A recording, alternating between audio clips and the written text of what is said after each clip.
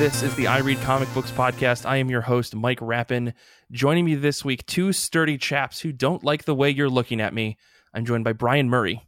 Hello. And our guest for this episode, Gabe Cheng. What's all this then, governor? Oh my gosh, you guys. Okay.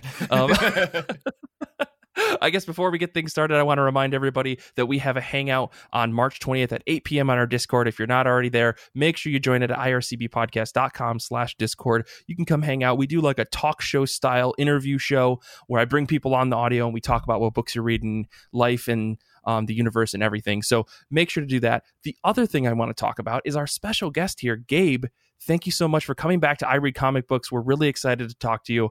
You've got a new Kickstarter coming out. Could you tell us a little bit about that? Yeah, it's called Into the Wilderness. It is a spin-off of my other comic, which is a limited series called For Molly, but it's a standalone. It's a one-shot, so it's you don't need to read For Molly in order to understand what's going on in Into the Wilderness. But Into the Wilderness is about hold on, let me actually bring up the actual log line here. I don't quite have it memorized.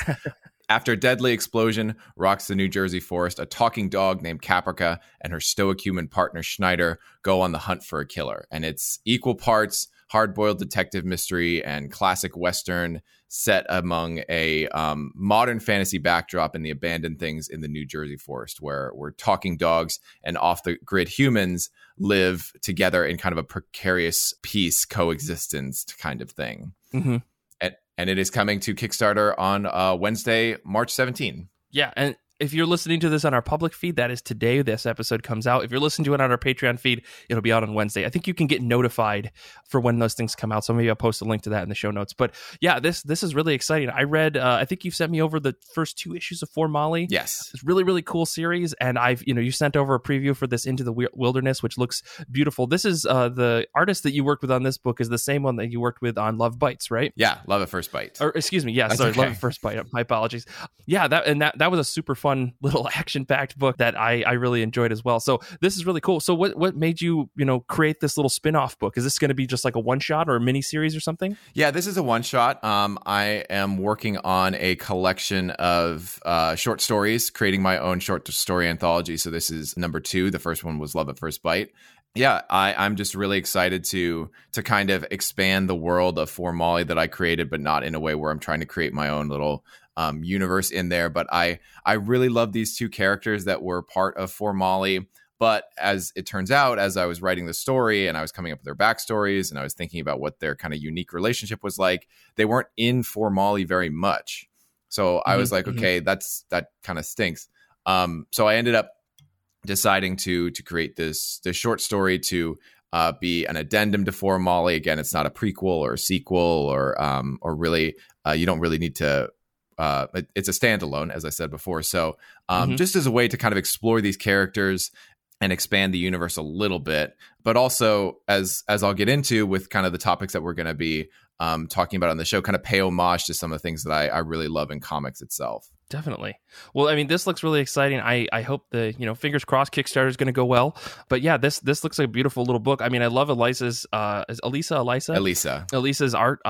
It's very, like, I don't want to say cartoonish, but it's very, like, it's very action and I love the bold lines, like very bold colors and everything that's done throughout this book, which is a little bit different than For Molly, just in terms of like the style of things. But I don't think that makes it like worse by any means. It actually, I think, adds a lot more diversity to the universe. So I'm really excited for everyone else to check this out as well. Yeah, thank you very much. I mean, Elisa is incredible. I love working with her. She's not only is her art style incredible, but her work ethic is just like beyond reproach. And yeah, it was really fun because For Molly is such a different art style, created by such a different artist whose name is Benjamin Sawyer.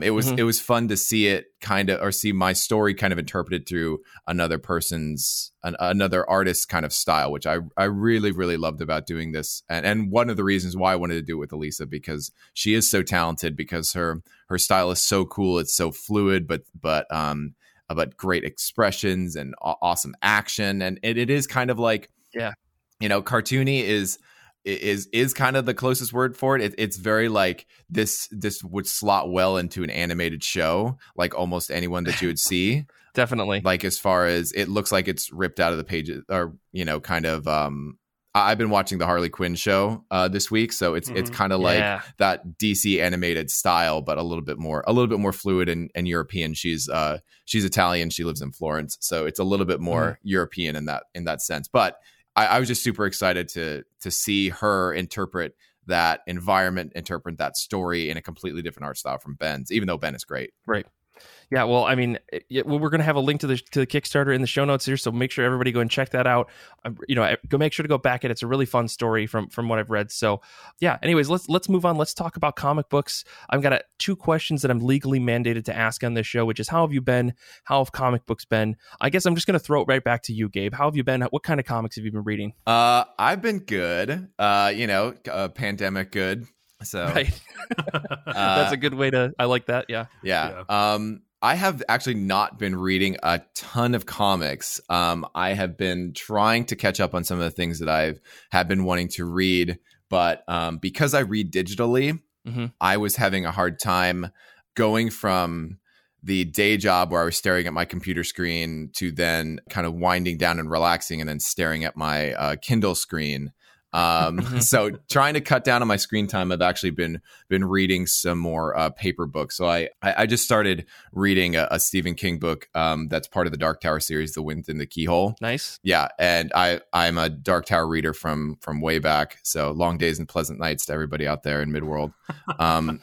So I've been kind of taking a break from comics just because of screen time. But other than that, I've got the one that I want to talk about in a second, and also my comic book club, we talked about The Eternals by Neil Gaiman, which is what we just recently read, which was pretty good. Very nice. Yeah. Well, what's the book that you've been reading recently? The book I've been I just finished reading was the trade collection of Harley and Ivy, because like I said, I've been watching the Harley Quinn show, and I kind of wanted to do a deep dive into that character a little bit. So I'm starting there, and I've bookmarked the Harley Quinn Paul Dini book, the one with the famous cover of the Joker and her, and he's wearing a tuxedo. Oh man, I feel terrible. Escaping me. I'm so not a Batman nerd enough to know about this. But yeah, so I wanted to do a deep dive on that character and some of her new stuff, and so that's what I read recently, and I liked it. I have some issues with it, which I can bring up now. Are we? Yeah, no, go for it. Go for it. Yeah, we'll talk about your book, and then okay. Yeah, no, go for it. Yeah, so it was written by Paul Dini, and the art was done by Bruce Timm, the two of the guys behind the Batman the Animated Series show, which I was a huge fan of growing up. It was really my entry point for Batman. Really, before I was reading comics, I was watching this show. So I binged the Harley Quinn season 1 show. I loved the new take on the character and kind of reframing of the DC universe, where everybody's kind of an extreme version of themselves, kind of in the way that Harley is an extreme version of it kind of already was in that world. But like, I love that Commissioner Gordon is like barely holding on and on the end of his rope, like just, and Clayface, who is an actor, is just totally over the top and can't help but ham it up, and like gets caught in in all these what seems like Who Framed Roger Rabbit type situations to me. But yeah, I really like the take on the characters. But Harley and Ivy's relationship, in my opinion, on that show is really the best part. And I wanted to, like I said, kind of do a deep dive on the origins of that. And I remember the Harley and Ivy episode of the animated show where they kind of go on a road trip, or they go on a crime spree together, which I really, really loved. But the book I really liked because it's kind of the characters in their purest forms before they got on this show. And the story was very cute. It felt like one of the more lighthearted episodes of the show. There were really dark episodes of the show, and then there were really lighthearted ones. And I just love the art style. I love the way that Dini does characters and expressions. Mm-hmm. I know that Elisa kind of my artist takes a lot of cues from that, and which is one of the reasons why I love working with her. Mm-hmm. And so the action layouts were very cool and very simple, but very effective. And honestly, these are the types of things that I'm trying to capture in my own work, specifically in Into the Wilderness, because I was such a huge fan of the animated series. Into the Wilderness is kind of in a lot of ways my homage to Batman the Animated Series. So I was trying to capture that sort of narrative heft and the stylistic tones and the narrative tones that were really part of that show. So the two main characters, Schneider and Caprica, in my comic Into the Wilderness, it is kind of like I said, a unique relationship between the two, because you see a human and a dog, and you think that the human is because they are older, is going to be the more experienced of the two characters, or the more quote unquote veteran. But I flip that, where the dog Caprica, who is an older dog, she's the one that's kind of showing him the ropes of living out in the New Jersey forest, and being an advocate, which is kind of the peacekeeper core group of people that keep peace between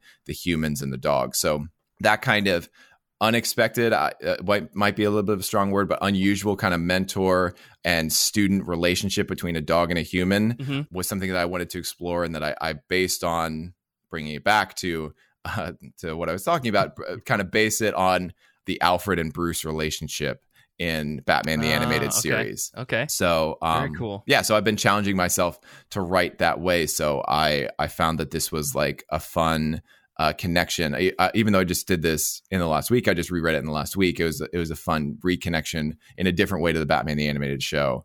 I would say that my one big problem with this book, to the point where I might not recommend it to people, the Harley and Ivy book, is that there is like a lot of gratuitous kind of, not quite nudity, because you don't see like anything in particular, but it's not like R-rated, but it is kind of like a little bit gratuitous sexuality, and it there's a couple like unnecessary shower scenes that were like, okay, like this character doesn't need to be like undressing and taking a shower at this point. Like this could have gone without it. It seemed very like male gaze to me, let's make a sexy book, and it didn't have any purpose in the story. So I was like, this is a little bit over the top, and it happened more than once too, which is why I'm saying like I hesitate to kind of recommend it to people, especially if it's like a younger reader or somebody that's getting into comics, because I hate for somebody to read this as their first book and be like, is this like every book is just going to have unnecessary shower scenes in it? Like, right. Or they're going to be like, does every book have unnecessary shower scenes in it? Going the other direction. And then they'll be so disappointed when they read my book. So the Caprica shower scene, that's not coming down the pipe. No. Yeah. Oh my God. All right, I'll temper my expectations. Well, everybody knows what it's like to try to get a dog into the bath. So Right. that's its own spin-off of this spin-off in its own, trying to get Caprica to bathe. Well, cool. Well, Brian, how about you? How have comic books been? What have you been reading? And how are you? I guess I should also ask that. Yeah, I've been good. Kate and I have been painting my bedroom the past week or so. So I've actually been sleeping in the basement, which is a real return to form for me. Comics wise, I've actually done a lot of reading in the past couple of weeks. I finally buckled down and read all of the Star Wars trades available on Hoopla. So I read volumes 3 through 10 because I stopped after volume 2 originally. Wow. Yeah, there's a lot that I like about this series. It's one of those things where I think that as a Star Wars fan, I am so conditioned to like these things that I don't really have an issue with it. But I don't know. The thing that really got me was there's this sort of like Spec Ops Stormtrooper squad called Scar Squad, and I'm just, whenever you have like a uniform soldier type, but then you get like special versions of that armor, there's something about that like ticks my dopamine centers, because these guys, like, one of them has a lightsaber. One of them is just big. I think he's big and shoots rockets. Okay, nice. I don't know, because we don't really get a whole lot of time with them, but I love them. They make me think a lot of the Bad Batch Clone Wars spinoff that's coming in May, which I'm very excited for. I completely agree with like the variant on things. Like whenever there's a slight change in something that you're so used to seeing in the status quo of a character design or something like that, where you're like, oh, cool, like that is very exciting. Yeah, like one of them has like a glowing blue visor. It's don't know what it does, but it's rad. It's very cool, and I want the toy of it. Yeah. Oh god, you could sell so many action figures off these clowns. Speaking of clowns, I also read Harleen, the Stepan Sajic. Oh, nice. Harley Quinn book. I mean, gorgeous, first of all, obviously. The man's work is simply outstanding. I thought it was good. There's a certain degree to which I'd rather shut my hand in a car door than read another Joker story.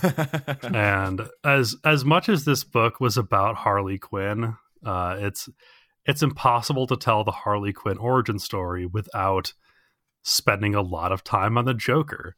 Right. And I think he sucks, and I'm sick of hearing about him. I had a similar. We read that book a couple months ago in my comic book club. I had a similar reaction. I came into the comic book club and I was like, "What do we all think of sexy Joker, guys?" And with any Harley origin story, it's hard to not really have to make the leap. Where it's like it is in a lot of ways. If it's not done really well, it's hard to get the reader to go along with you on like, oh, okay, she fell in love with a psychopath. It didn't quite hit it for me in the Harleen book as well. So I agree with you that like the Joker part of it was, it wasn't anything that we've necessarily hadn't seen before, which is one of the reasons why I kind of bumped up against it. Yeah. I don't know. I don't think that the logical leap from being, mild-mannered, albeit troubled, psychologist to being a criminal mastermind psychopath, I don't know if that was the best version of that story for me. Yeah, I think that if we had gotten something where everybody around her was always telling her like the Joker is this like vicious psychopath, but then all of her interactions with him were in a way innocent or something like that, we could really get into the weird gaslighty nature of their relationship, where like she begins to think maybe he's not this monster, instead of what she comes around to is he's a monster and he's hot. Yeah, I guess. And also there's not to spoil it, but there's a whole kind of Two-Face element to the story where Harvey Dent is in it,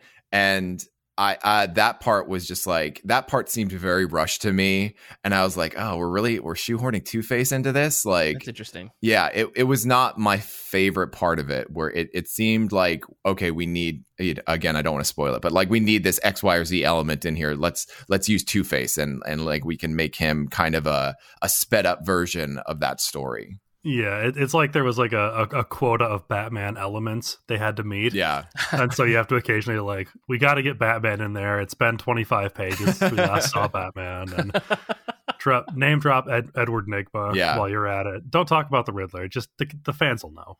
Yeah, interesting.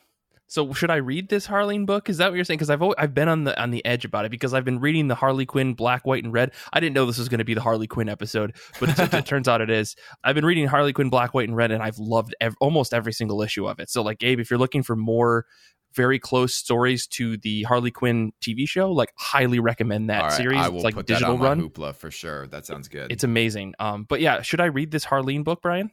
So I think that it's worth the read. If nothing else, again, just to marvel at the artwork. Right. Just I guess it is not quite the fresh new take on the Harleen Quinzel backstory that I wanted it to be. Gotcha. I 100% agree. I think it's a cool story. It's a modern story, I would say. It's not the kind of abridged version that we got in some other ones, where it just goes from like panels of her talking to like Suicide Squad, the movie, essentially, where it's like like a scene of her talking to the Joker, and then she's jumping into the chemicals, right? Mm-hmm. The art is really, really cool. I did marvel at a couple of like, wow, he really got 16 panels on one page or something like that, where it's like he really like, there's really a lot of cool art, but it wasn't quite as like the fresh new take that Brian, you said it better than I'm saying it now. But anyway, I agree with what Brian said. Well, thank you. I appreciate that. Like, this will probably end up in my cart at some point on Comixology, so that's good to know. Well, as for me, I've been doing okay. I am currently in the process of trying to figure out how I'm going to move in a couple of weeks, because I'm moving to New Jersey. So, Gabe, I'm going to watch out for Forrest. State, will not be talking to dogs. Not going to be talking to dogs in New Jersey. But yeah, so I've been trying to mentally like Tetris out everything that I have in my tiny little apartment to figure out how it's going to move there. But other than that, I've been reading a couple of books, mostly just Hikaru no Go. Been catching up on that because we're reading that on the Discord. But I did read a couple single issues. X Factor number 8. This is by Leah Williams with pencils and inks by David Baldion, colors by Israel Silva, letters by Joe Carmagna. Scaramagna. I can never say his name right. The TLDR of this issue is Boneyard's haunted. Place called Boneyard, probably going to be haunted, but turns out it is haunted. And I don't know what it is about X Factor, but it grows on me every single month that it comes out. Like every other issue seems to be like 2 steps forward, 1 step back, but we're still going forward. So it's really weird because some of the issues are really clunky. Like I think issue number 7, I really was not pleased by, but then issue number 8, I love to death. I don't know what is happening with Leah Williams' writing, but every time I read one of her books, I feel like I love it more and more. So I'm all on board for this book. Obviously, it's an X-Men book, and that's like my jam, but I really, really liked what happened in issue 8, and I can't talk about it at all because it's a huge spoiler for everything. But X Factor is slowly becoming like one of the top tier X-Men books that are coming out right now, up there with Hellions at number 1, with New Mutants at number 2. So yeah, maybe X Factor's sitting at number 3 for me. I can't really be certain, but yeah, I've been loving what's happening with this series, especially the latest issue. So I really like that Leah Williams is pulling in, like she's got more Eye-Boy, more Daken growth, more Polaris being fed up with bullshit, more development with Siren's quote unquote thing, and I don't want to spoil it. Small pieces of Rachel's story, Ron Wolfsbane is getting this whole side story as well. More Prodigy stuff. All the characters in this book, we're seeing immense growth. Somehow she managed to pack in a ton of growth for all of the characters in this latest issue, and I just love it to death. The other book I do want to talk about really quick is Chaos Agent number 1. This is by a friend of the show, Dennis Camp. Pencils and inks by Filia Bratuki. Colors by Jason Wordie. Letters by Hassan Otsman Elhau. This book is out in June, so you can't really get it right now. I happen to get a preview of it because Dennis is very, very nice. And I will say no spoilers on this book, but every single person out there who wants a wild and crazy story that is just going to break your mind while also having a lot of fun should check out this book. It reminds me of some of the crazier shit that Grant Morrison's done. If you like some of the crazier shit that the lead singer of My Chemical Romance, his name I can't think of, Gerard Way has done, some of his crazier shit that he's done with Umbrella Academy. If you like, which again, homages back to Grant Morrison, a lot of the stuff that you would see in like the crazier Doom Patrol stuff, the Invisibles. I know that Warren Ellis is kind of a shithead / is a shithead, but some of his crazier stuff that he did with Gravel, if you like those kinds of stories, this book is for you. I think that Camp has basically spent the last year cramming the most insane shit into one 4-issue miniseries, and that's what we're going to see with Chaos Agent. Bratuki's art is so fucking detailed. Like think of James Stocco, think of Frank Quietly, think of Juan Jose Rip. Those artists don't have anything on this guy Bratuki. I've never seen anything that he's done before, but like every single page was filled with 1,000,001 lines, and I know that that's not some people's jam, but for me, I just was in awe by the amount of detail in this book. I really, really liked it in terms of just looking at it. The color palette is insane. Jason Wordie does a great job of really bending your mind inside the world of this book. Just with colors alone, there's some beautiful splashes that he did, or that he worked with, obviously with Bratuki to make happen, but just like the color choices for some of the pages were really wild, and definitely like puts you in a state of unease in a really, really good way. So yeah, this feels like a mad dash to the future that was created with the intent to be bizarre and extremely out there, with a dash of grounded story to keep everything together. Yeah, the TLDR of the story is Philip is an agent of the world, WORLDE, some huge time-traveling organization. They're trying to stop the world from ending. But imagine if some of the most insane conspiracy theories or ideas or crock comic book ideas actually came to life, and these people have to stop them. So yeah, it's really, really good. Everyone should go pre-order it. I cannot express it enough how much I loved this first issue. And I have a copy of the second issue. I haven't read it yet, but number 1 was amazing. So go pre-order that on Diamond or pre-order it on Comixology, wherever you get your comic books.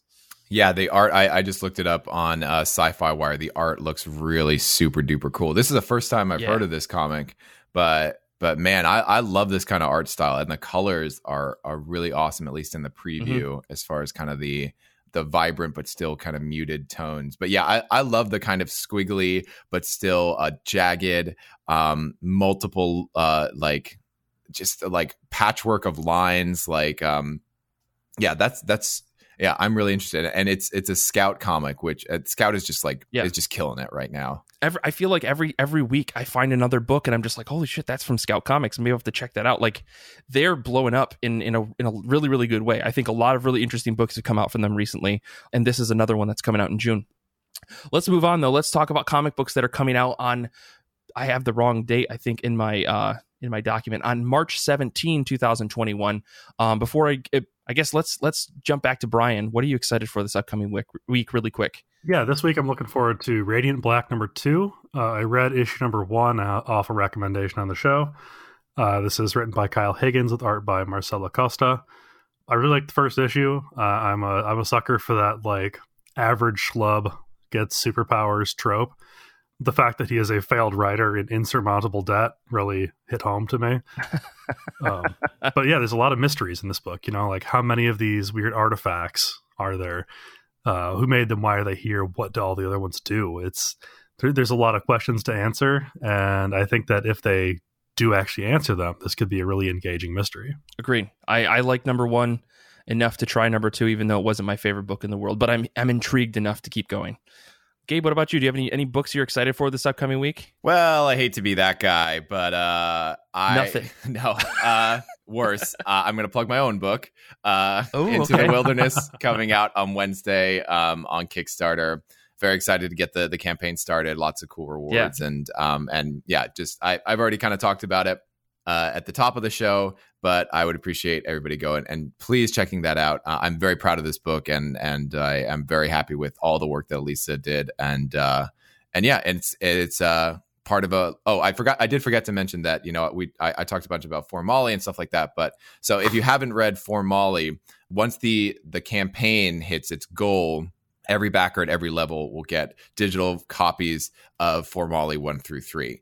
So if you haven't read For Molly, but you want to check out Into the Wilderness, you will get the chance to read For Molly either when the Kickstarter funds. Awesome. That's super exciting. Well, again, there's a link to this in the show notes. Make sure you go check it out. I'm sure I can say I've read I think the whole first issue or the whole issue of this. It's fantastic. But cool. Yeah. So I guess for me, before we get into things, you know, it's 2021. We're doing wild stuff. We're giving away $20 gift card. You mentioned the show on social media. We'll give you a $20 gift card. If you know, we'll raffle it off essentially if there's multiple people. But make sure you mention us on social media. Share the show. It really, really helps us. We can't express thanks enough to everyone who's done it so far. Our picks from the folks on Discord that we have this week: Cinco is excited for The Expanse #4. Danny is excited for Nightwing #78. People still read Nightwing? I'm just okay. Just kidding. I know a lot of people read Nightwing. Please don't come at me, Nightwing fans. The book that I'm excited for this week is Ultra Mega #1. This is written and drawn by James Herron, who also did a book called Rumble from Image a while ago. This is from Skybound, which is an imprint in Image. Colors by Dave Stewart. The description says that it's basically like Kaiju meets Extremity, which if anybody read Daniel Warren Johnson's Extremity, one of the best 12-issue series I read in a very long time, like up there probably with Mr. Miracle, The Vision. Like I'm telling you guys, like it's an amazing 12-issue series. I liked that a lot. I liked a lot of what I read of Rumble. So I'm game to try this. I feel like Kaijus are slowly but surely coming back. I don't know what it is. I love the series Kaiju #8 from Shonen Jump /Viz. If you haven't read that, what are you doing with your life? Kaiju #8 is probably one of the coolest like kaiju manga that you can read. So yeah, whatever James Herron has, I'm willing to try this book. Ultra Mega, just the preview art alone looks wild and insane. The cover is going to dominate the bookshelves, your Comixology homepage. I think just because of how stark it is and how beautiful it looks. So yeah, I'm super game to try this Ultra Mega #1. It looks really, really exciting. Plus kaiju, right? I feel like Brian's ears perked up when I said kaiju. So I mean, Netflix just dropped their Pacific Rim anime. Oh, right. So I've got kaiju on the brain right now for sure. Yeah. So that's what I'm excited for. Well, we're going to take a quick break. And when we come back, we're going to be talking about comic books that got us really hooked on the medium. We're going to go back to everyone's origin story about comic books. And then we're going to, talk about what keeps us reading comic books. We've done this a little bit before, but you don't really know everybody's true origin story. So we'll be back in just a second.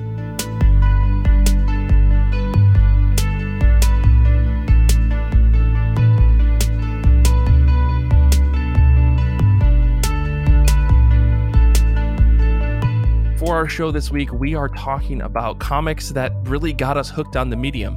I mean, this could be the first comic you ever read. Maybe it was a comic that you read 2 years ago and you've been just putzing around on this comic book thing for a decade, and now it finally clicked for you. So I'm curious to know, Brian, I've known you for quite a long time, but Gabe, I've only known you for a short time. So I guess to get things started, what's one of the books that really got you into comic books where you said, like, yes, I get it, I want to read more of these things? Well, I've told a lot of people I'm a late bloomer when it comes to comics. I had a couple of comics growing up, Batman comics around the time that I was watching the animated series, the Justice League and the Superman animated series, but I didn't really get into reading as heavily as I did until college, and that was when I first read Watchmen, which I'm sure is an entry point for a lot of people as well.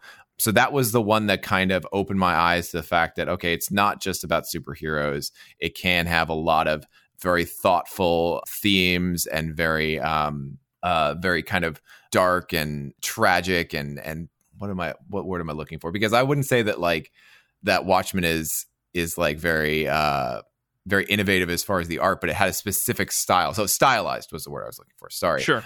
Because it had the 9-panel thing and the splash pages and going back and forth between the kind of graphic novel and kind of a traditional novel with some of the other documents that were in there as well. Like, so that was a big eye opener for me. And then after that, it wasn't until I read Batman: The Long Halloween that I was like, oh, like this is what I was looking for. Like these are the kind of stories I was really looking for that I had really loved when I was a kid watching the animated show, and but were more grown up, were more kind of in depth, and yeah, I just love everything about that book, The Long Halloween. It's probably the comic that I've read the most times. I have a signed copy of it.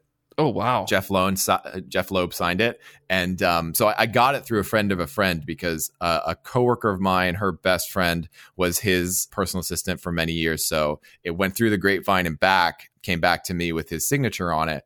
And I got it like sometime in the spring. So his signature said like, "Hey Gabe, happy holidays, Jeff Loeb." And I was like, "Happy holidays? I don't get it." And then I had to make that connection in my head because I hadn't read it in a while. I'm like, oh, because of the calendar, and it's happening on the holidays and all the murders, of course. So I felt stupid in that moment, but it is a great little note that he put on there. And then that's really cool. Yeah.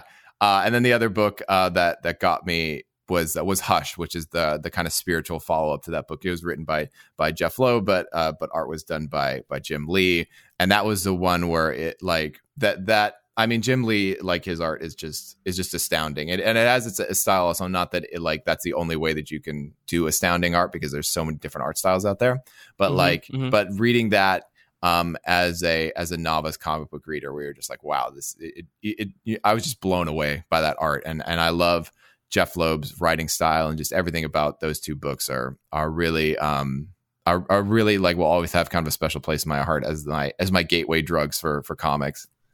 Oh, for sure. I mean, don't get me wrong. I mean, you basically listed like 3 home run comic books. I mean, I totally understand how books like that could definitely like say like, oh, I want to read a million more of these things because of how fantastic those are. So I totally get that. I mean, we talk a lot of shit about Watchmen just because of how overhyped it can be sometimes. But like at the same time, like you can't get away from the fact of what Watchmen was for its time and how impactful it is in general to comic books. So like, totally understand it. Yeah, and I think that it's totally legitimate for I wouldn't necessarily say like, oh, Watchmen is the most important comic book of all time. It's like sure. Like I mean, it is important in that like if you read comics, you should probably have at least attempted to read it, just like because it is part of like the zeitgeist and like it's going to be referenced in other comics and people that you encounter are going to have read it, so they will they will know things about it, and like it's part of the our shared literacy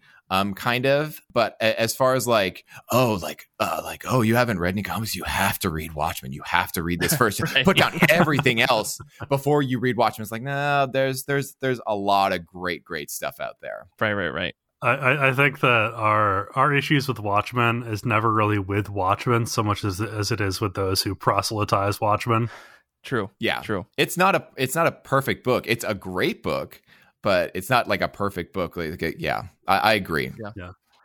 If you don't like Watchmen, that doesn't mean there's something wrong with Exactly. And that's why I said, like, you should have at least attempted it. Like, you don't have to finish it or even liked it, but like, yeah. I agree. But no, I totally understand, because like I think when I read Watchmen, you know, as you do eventually, someone puts it in front of you and that big yellow cover hits your face and you go, maybe I should look at this thing. And I remember being floored by it. I remember being super overwhelmed by it, but I still really loved it. Yeah. So like I said, I totally get it. Those are some like I said, home run picks for books that got you hooked. Brian, what about you? What are some of the books that got you like really hooked on comics? I would be remiss if I didn't mention the fact that like my whole intro to comics just came from living with Mike in college. We literally had like one of those revolving wire racks in the kitchen of the trailer that we rented in college that Mike kept trades on. So it was an adapt or die situation. Our actual whole entire place was like overflowing with comic books because I had so many and we just needed places to put them. And so anytime it's just like, you know, they're out there, so go ahead and pick one up if you want. Wow. How did you guys how are your like lower backs doing now that I can barely lift the comics that I currently have to move them. I can't. I'm just astounded by people that have huge collections, because it's like wow, you're really into lifting heavy things. Well, I mean, I made the switch from long boxes to short boxes many years ago, so it's a lot of short trips, you know. Yeah. And I see a chiropractor every 2 weeks, so. So not great, Gabe, is I guess the answer. I feel you. But one of the books that I pulled out of Mike's giant stack of long boxes was Peter David's X Factor.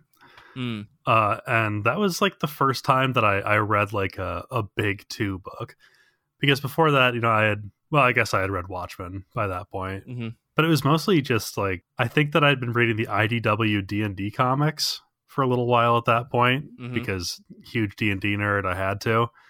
But X Factor was the first like ongoing big 2-ish book that I got into, and I was just sort of enamored with Jamie Madrox and all the multiple men that were running around. Also introduced Darwin, who is still my favorite like mutant, I think. The guy whose entire power is not dying, even though the movie still found a way, I guess. Yeah. They took the one black man character whose whole power is not being able to die and still found a way to kill him off. Right. Not to get on my soapbox about that too much, but it was some bullshit. Yeah. Cinco in Discord is pointing out that Darwin might be from Deadly Genesis. That could be. X Factor is just like where I first encountered Darwin. Right. So I guess I did not state that clearly. Yeah. I mean, that was one of my, it still is like probably one of my favorite long X-Men runs. I mean, that book ran for like 10 years or something. I mean, I think the opening bit of that book where Jamie is just like, you know, at one point I had sent a bunch of my dupes to just go live their own lives. And I knew that when they came back, I'd just be able to absorb their information. And then it becomes a matter of, I don't know where a lot of these dupes went. And some of them just keep coming back and it's bad. I think it's such a goofy concept, but man, what a book to get you hooked on things. I think Peter David has a really interesting writing style, despite, you know, some of the problems that people have with him, and just some of the things he's done outside of comics and said outside of comics that are not so great.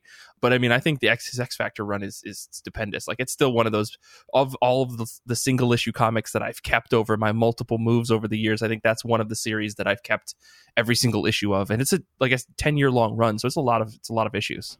Yeah. What about you, Mike? What you're the seed that grew this whole podcast. How'd you get started? Well, I mean, I'm certain that I've told the story about how I got into comics in the first place. It was on a whim. Like, I was younger and a friend of mine was like insistent, like I think we were like 16. He was insistent on buying me a comic book or buying me a birthday present. And I was like, dude, we are 16. Neither of us have any money. Don't buy me anything. And we were walking through Barnes and Noble. He's like, I want to get you something. I was like, okay, well, here, get me give me this. And so I grabbed a random volume of Uncanny X-Men off of the wall, off of the Barnes and Noble shelf. I had the Phoenix on the cover of it, and I was like, sure, let's do this. It was volume 2 of Uncanny X-Men Masterworks, which was like a mistake. So he bought this for me, and I took it home, and I was like, oh, it's in the middle of a story. Oh, this is volume 2. And I went back and I bought volume 1, and it kind of got me hooked. It made me curious about the X-Men, because it doesn't start with like X-Men number 1. It starts with giant size X-Men number 1, where you meet Nightcrawler and Colossus and Cyclops, I think, is in the group. There's a couple, and Banshee. And I was like, oh, I actually know all these characters from the arcade game. So I was interested in that, but I really don't think I got hooked on comics where I like wanted to do it and read it all the time until I read Ultimate Spider-Man. I picked up Barnes & Noble because Barnes & Noble is where I lived in the Midwest whenever I was at the mall, because that's all you can do is go to the mall. And I picked up this 6-in-1 collection of Ultimate Spider-Man. It had volumes 1 through 6 of Ultimate Spider-Man. I was like, this looks cool. It looks like it's the beginning of a story, because I was constantly hunting for like the actual beginning of some of these superhero comics. And since the Ultimate Universe was like a brand new thing, I was like, all right, let's try this. This seems like it's brand new. It says the origin of Spider-Man. Like, let's do it. So this is Brian Michael Bendis and Mark Bagley's Ultimate Spider-Man. So, like, of course I was hooked. Like, how do you not get hooked on Ultimate Spider-Man by Brian Michael Bendis and Mark Bagley? I'm sure there's somebody listening going, well, that run wasn't very good. To which I say, shut up. It was very good. I mean, I love this. And then I found out, I ended up looking up, like, what is this Ultimates thing? Turns out, like, in the back of these books, because I didn't think to look on the internet for stuff.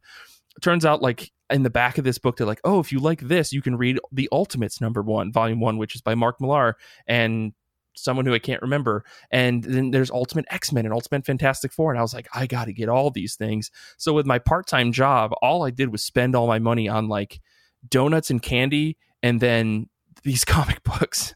And so like, I got really into the Ultimates, got really into Ultimate X-Men. I was just buying collections. I didn't understand when collections would come out, so I was just checking Barnes & Noble's website like every other week to see when they would, or I wouldn't even check their website. I would go to the store like once a week to try to see when the next volume would come out. So yeah, I got really hooked onto the Ultimate Universe. And I mean, at the time, I was also checking out like other stuff. Like I heard about this Sin City thing. It's like a short little thing. And then I read like the first volume of it. And then I was like, oh, they have all connected covers. And so if you buy all 7, you can put them on your shelf and you can see Nancy dancing on a table in a cowboy bikini. Cause I didn't understand what that was. I just thought that I thought it was cool that the covers connected. Yeah, so it was like between the Ultimate stuff and the Frank Miller Sin City, I got really, really into like that side of comics. Like Frank Miller stuff I thought was amazing, so of course I bought his Batman and all that stuff, but I genuinely owned every single Ultimates comic book volume from across the board up through the beginning of when they all started to Ultimatum. When it got to Ultimatum, I hated it so much that I stopped buying the collections. Yeah, the Ultimate stuff really, really got me hooked on comics. And then I realized that it was all offshoots of the 616 universe. Then I started touching on other stuff, but like Ultimates really, really got me hyped to the point where I was carrying around this 6-volume collection in my backpack, going to school and reading it during class. Like I would sit in the back of class and I would read comic books, and it was all these Ultimate comic books because I thought it was so cool. But yeah, I like that idea of like getting it on the ground floor, and I really wanted to start at the beginning of a story. And that, I mean, I still have that mentality to this day, but I've learned to roll with the punches more with like big 2 books and stuff and just kind of say, well, I don't know what that is. That's fine. Let's just move on. So yeah, long-winded, but like the Ultimate comic books really got me into things. I don't know if you guys have ever read like Ultimate Spider-Man or the Ultimates or Ultimate X-Men, but yeah, it's pretty good stuff, at least in the beginning. I should read it. I haven't read a lot of Spider-Man, and I haven't read a lot of the Ultimate stuff, but I have read Bendis's run on Daredevil, and I love it. And I know that that's controversial as well because people have feelings about Bendis, but I like Bendis. So yeah, that is something that I would want to jump into. Yeah, I feel like it was a fresh take. I mean, everyone's take on Spider-Man is fresh, but like I feel like, starting Spider-Man as like a 16-year-old kid and the way he changed up the Goblin and a lot of the supervillains, like you go into that book, I think, with preconceived notions of what the universe is because you know who Spider-Man is, you know who Mysterio is and the Great Green Goblin and Dr. Octopus and all this stuff, and then Bendis and Bagley, working together, I think did a good job of twisting their origins and changing the characters enough to where you go, oh, this is really interesting. And then they wrote the greatest relationship ever. I think Bendis did a really good job of making Peter Parker and Kitty Pryde having this will they, won't they thing in the story. It was probably one of the best relationships I read in comics. I don't think I was into romance in comics until I read that relationship. like when they had this will they, won't they thing between the two of them. It was great. That sounds so much like a fan fiction. Yes. Like, Spider-Man and Kitty Pryde. Well, I mean, in continuity, let me push up my glasses. Technically, in the story, they were the same age, so it wasn't weird. That's funny that you say it sounds like a fan fiction. It really sounds like a Bendis to me, where it's like that kind of relationship, like tense relationships bouncing off of each other because they really like have some sort of fundamental thing that unites them or divides them. Like that's very Bendis to me. So that was my reaction. Definitely. I mean, and that's the story, right? Like Kitty Pryde is torn because she really likes Peter, but she also has this alliance to the X-Men, and the X-Men in the Ultimate Universe are very much like, don't talk to other mutants, don't hang out with other mutants, or non-mutants, I should say, because like they understand like there's a persecution there, and Xavier's a little bit more militant than in the 616 universe, or at least he's more, I guess, like obvious about his militancy than in the 616 universe. But yeah, so Kitty very much having this like, I can't really do this, Peter, and Peter being like, but I like you a lot. It's a very fun read. I mean, I have fond memories of this. I think I read this when it was, years ago, and it was still fresh, but I wonder if going back and rereading all of Ultimate Spider-Man would be a good thing or a very bad thing for my memories, because I have very fond memories of like the whole Ultimate Universe, good and bad. I'll never forgive Robert Kirkman for basically destroying the Ultimate X-Men, but it's neither here nor there. What I think is interesting, I don't know if we're running out of time, but like in all of our origins, and then Cinco on Discord said, I didn't mention it, but like it involves Barnes and Noble and not NLCS, a local comic shop. So because when I first started reading, because I didn't really know where to get comics, I would just go to Barnes and Noble and pick up stuff off the shelf, and or borrow stuff from a friend of mine who was essentially doing the same.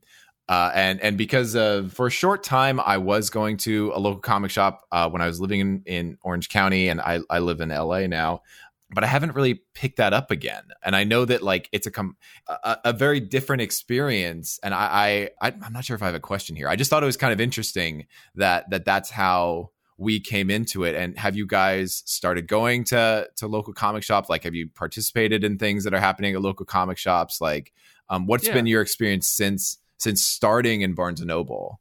That's a great question. Barry, maybe I'll let you take this first. Yeah, I mean, I definitely grew up deep in the suburbs, so the nearest comic shop to me was, I think, like 7 or 8 miles, which was a lot to bike. Yeah, especially because there was the shop owner was a real character. If you're familiar with Chick Tracts at all, brother. Big proponent of the Jack Chick. Oh, I don't know what that is, tracts. but is we'll it a tell you after the TNA show. thing? No, it's a super religious thing. Yeah, it's a D&D is devil worship, and you're all going to hell kind of thing. Yeah, you say that, and I know exactly what comic book shop you're talking about, because I think it was the second comic shop I'd ever gone to before I really started buying comics. But go ahead. Yeah, I was just gonna say, but what I was pretty close to was the Rivertown Crossings Mall, or I guess not so much that I was close to it, but my mom would go there a lot, and if I wanted to get anything, I had to go with her, and then I would hang out in the Barnes and Noble in the mall while she did whatever moms do. So yeah, I spent a lot of time, like sitting on the floor in the comics and manga section, because that's just what you did back in the early 2000s. Yeah, I mean for me, yeah, like, I got my start basically reading comics by going to Barnes and Noble because I didn't know where else to get them. It wasn't until college that I was like really, really getting into comics, and like it was to the point where I was like, well, I'm tired of waiting for trades to come out. When do these things actually come out, right? And this is me just doing blind Google searches of just like it was my freshman year. I remember looking just like, when do comic books come out? And then I found a schedule. It's like, oh, well, movies come out on Fridays and albums come out on Tuesdays and comic books come out on Wednesdays. And I was like, who chose this? I don't know how this was designed. I just remember being very confused, but also excited because now I knew when they came out. And then you do a Google search, like comic book shop near me. And I found a couple, but they were like way into the city because the college that I went to was not close to a city. So it was like, 35, 45 minutes to get there. But like I didn't have a car. So I was like, well, how do you take a bus? The bus system in the city was not very great for where we grew up or where I was going to college and stuff like that.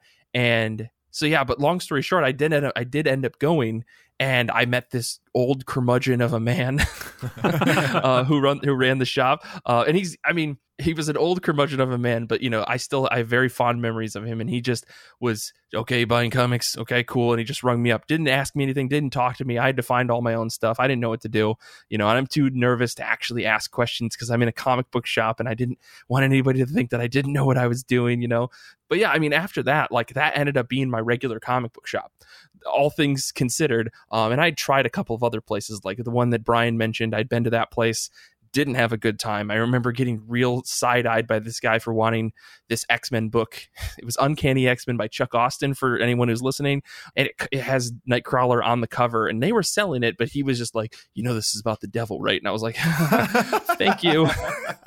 And he insisted that me and my friends all take these chick tracts as well when we left. And I think mine was about, the one that I got was about masturbation and how like you'll die if you touch yourself or something. I don't know. But yeah, I've so many thoughts about that. Seriously, do a Google search for Jack Chick, I think it's CHICK, and you'll find chick tracts. They're a whole thing, and it is not great.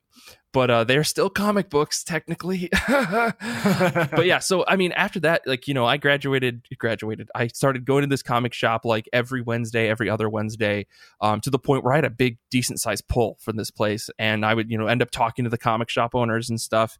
And then over time, I moved from that comic shop to another comic book shop that opened up that was a little bit more friendly, had a lot more selection.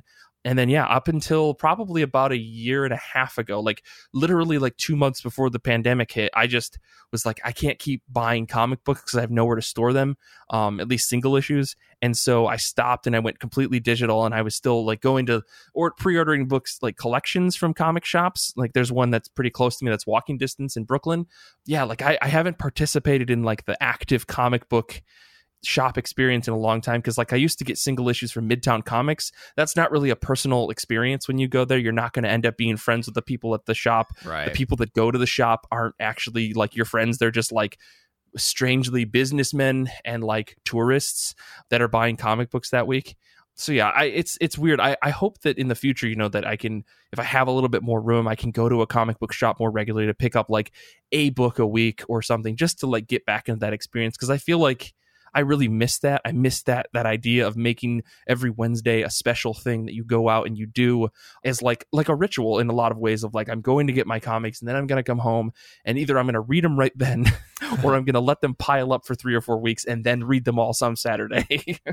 So yeah, I don't know. That's my long-winded answer there, I guess. Because I understand that idea of like graduating or moving up from just going to Barnes & Noble to a local shop, but yeah, I don't know. It's strange, right? Because we want to support the comic book industry, but at the same time, we don't necessarily have all the room for this type of stuff. So like it's I don't know. I have a back and forth about it all the time. Yeah, that's my thing as well. And also like it does add up. It does get expensive. Whereas I can read it on Hoopla for free.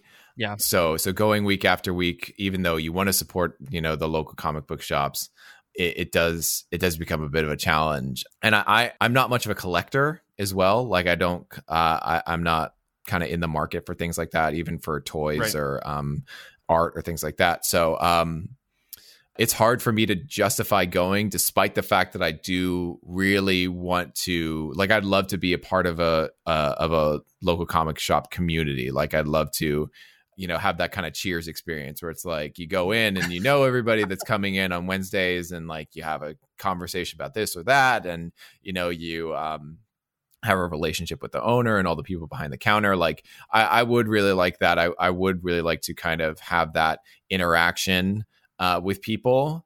But it's for me, it's cost prohibitive, and and also the pandemic, and it's hard to find a good one that aren't going to sell you ones about how Satan and the Pope and Dungeons and Dragons are evil and things like that. I Google searched Chick tracts and I scrolling through the Wikipedia.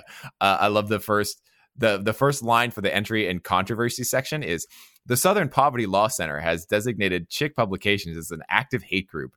The group was listed due to its strong anti-Catholic, anti-Muslim, and anti-homosexual rhetoric. It's like, all right, cool. Sounds like some fun comics, guys. Right. What a trifecta.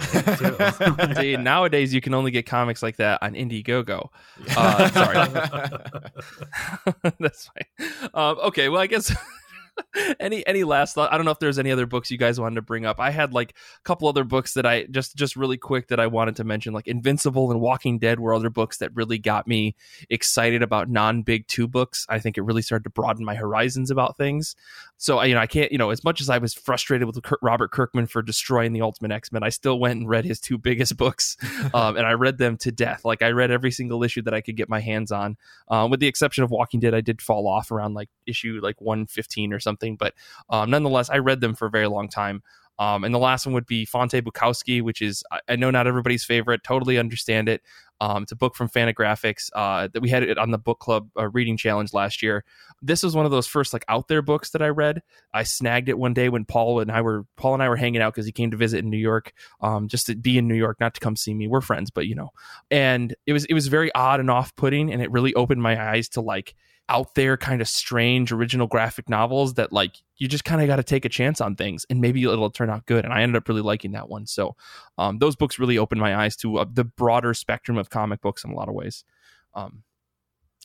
That's pretty much it for me. I don't know, Brian, was there anything else that you had on your list? Just that of all things, The Unbeatable Squirrel Girl was the comic that made me start a pull list at my local comic shop. Nice. I was just so enamored by that first issue that I was like, I can't just wait for this. I have to read it as it's coming out.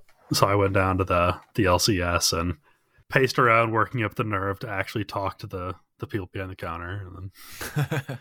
Yeah. Well, yeah, I guess I think that covers everything, at least everything I have in my notes. Well, yeah, I guess, Gabe, thank you so much for being on the show with us this week. This is so much fun. Yeah, this is great. Thank you guys for having me. Yeah, and where can people find the Kickstarter? I guess and all that stuff, let's make sure they get it reminded one more time. Yeah, the Kickstarter is, if you just go to Kickstarter and search Into the Wilderness, it will come up. We are launching on March 17, and we are ending on March 31st. And if you can find me at Gabe Chang Comics, GABECHE as an echo, NG Comics. And then that's on Instagram and Twitter. You can also go to GabeChangComics.com. On Facebook, it is For Molly Comic is where I post all my stuff. And yeah, that's kind of where it is. I'm like I said, this is my fifth Kickstarter, my second short story, kind of overlapping my strategies on Kickstarter, where I'm just about to close my limited series, but just starting up with my short story anthology. Mm-hmm. Very proud of this book. All the pages are completely done, and yeah, I'm really excited about this book, and I'm really proud of it. So that's coming out Wednesday, March 17th. And you also have a podcast that you record as well. Yes, I keep forgetting that when I go on podcast. I mean, listen, you're a man of many talents, and a podcast is just one more thing. I get it; it's totally understandable. Yeah, and what's funny is that my brother is listening to all the podcasts that I'm doing as part of promoting the Kickstarter, and like every time I've now forgotten to promote the podcast that he and I host together. So. I'm sure he's very happy with me. But yeah, my podcast is called Another Lousy Millennium. It is a bi-weekly fan podcast for Futurama, the animated show. So we go episode by episode talking about each episode of Futurama. And we've actually are coming up to the end of the series, and we are going to be doing over 140 episodes of Another Lousy Millennium. Talking, analyzing, summarizing, quoting the episodes. And but we have a lot of cool stuff in store for our what we're calling our victory lap, where we're going to do a couple more episodes where we're talking about like our favorite villains, our favorite cameos, our favorite quotes, and finally we'll cap everything off with our favorite episodes of the whole series. So that's Another Lousy Millennium, ALM Pod on Twitter and Facebook, and ALMpod.com. That's awesome. Did you guys cover the movies for your series as well? We did. We went, like, that was when what we call the pre-cancellation seasons, which is seasons 1 through 5. We were still kind of getting our feet into this. We were still kind of figuring it out as far as like what our podcast format was going to be. It was kind of more solidifying. But then when we got to the movies, like that was when our current format really took shape. And so like we went deep into those movies. And that was like one of the first times too that like it was good that me and my brother were recording in separate cities, because like we got into some like really, really intense arguments about some things in Futurama to the point where if we were in the same room, we might have throttled each other. But but it was it was fun. We did all 4 movies and we've now done all the episodes. Very nice. That's exciting. I mean, make sure to check it out. I guested on an episode. We talked about the water people on a desert planet. Yeah, we talked about really My 3 Sons, the episode from season 1. Yeah. It was a total blast. I said on the show, I hadn't watched Futurama in a while, so it was really nice to actually go back and remember how fantastic that show is. So everyone should go check out the podcast. It's a lot of it's a blast. And make sure to check out the Kickstarter too. We'll have links for everything in the show notes, so make sure you do that. I want to say you can follow me and Brian on Twitter. You can follow Brian at BrianHead. You can follow me at Mike Rappin, and you can follow the show at IRCB Podcast, where I try to post things pretty regularly on Twitter and Instagram. But a man's only got so much time. This episode first aired on Patreon and is possible because of our wonderful patrons. Join today for exclusive series like the IRCB Movie Club, Saga of Saga, and many more. You can join us there at patreon.com/IRCB podcast. If you haven't already, please go ahead and rate and review our show. I think we've earned 5 stars. You can do that on Apple Podcasts, Stitcher, or wherever you get your podcasts. It really helps us spread the word about IRCB. Make sure to join the IRCB Discord community at ircbpodcast.com/Discord, where you can listen to episodes live, hang out with us, chat about comic books, and we do those monthly hangouts, which are a total bunch of fun. We're doing a manga read-along series. We have a monthly book club. We've got a lot of stuff going on over there. It would also help a lot if you tell your friends or your local comic book shop about the show.